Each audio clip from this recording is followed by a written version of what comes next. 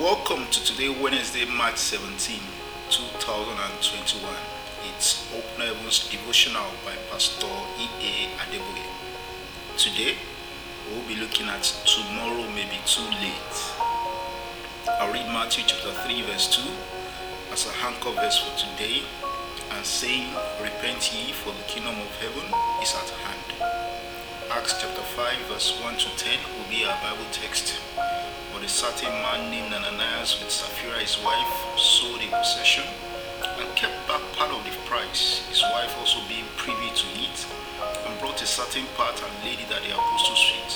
Peter said, "Ananias, why had Satan filled thy heart to lie to the Holy Ghost and to keep back part of the price of the land? Whilst it remained, was it not thy own? And after it was sold, was it not in thy own power? Why hast thou conceived this thing in thy heart? Thou hast not lied unto men, but unto God." Ananias, hearing these words, fell down and gave up the ghost. And great fear came on all them that heard these things. And the young men arose, wound him up, and carried him out and buried him.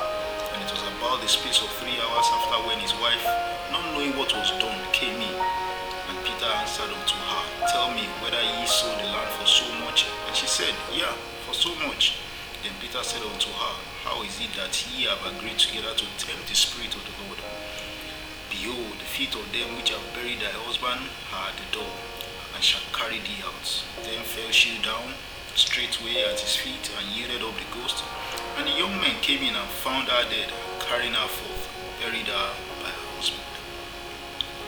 When people hear the topic of today, they feel the preacher is only trying to manipulate them into surrendering their lives to Christ immediately. There is no need for a preacher to manipulate you. If he says tomorrow may be too late, he knows what he is saying. I have seen many times where a fellow did not get the chance to repent before he or she died and went to face judgment in heaven. They refused to repent when they had the chance until it became too late. There was a chief I had been preaching to for years, who kept saying he would repent but not yet. One day, he suddenly had a stroke but managed to tell his people to send for me. I went, prayed for him, and God healed him. And I said, "Chief, I sense that God only gave you a second chance. Will you give your life to him now?" He said, "Not yet." The next time I heard about him, he was dead. There was another man who was sick and at the point of death. I went to pray for him, but each time I came to the hospital, somehow I was unable to see him. I kept trying to see him for about 2 days, but couldn't. At last, when it seemed like I would be able to see him the next day, I arrived at the hospital and learned that he had died. If only I had gotten the chance to see him, I would have asked him to give his life to Christ first before praying for him. If he had died then, at least I would have known that he went to heaven. There was another man, a pastor, someone people looked up to as a great man of God. I got the report that he was committing sexual immorality with girls, and he denied it, so I set up a committee to investigate. In the meantime, I put the pastor on suspension. The people investigating brought evidence to prove that he was guilty of the allegations against him. The plan was to walk him through a process of repentance, but while the investigation was ongoing, he died in a car accident.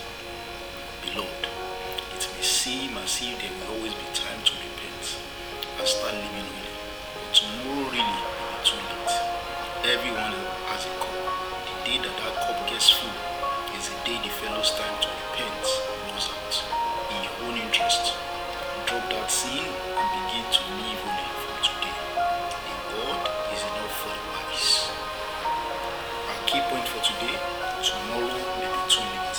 God bless you and have a wonderful day ahead.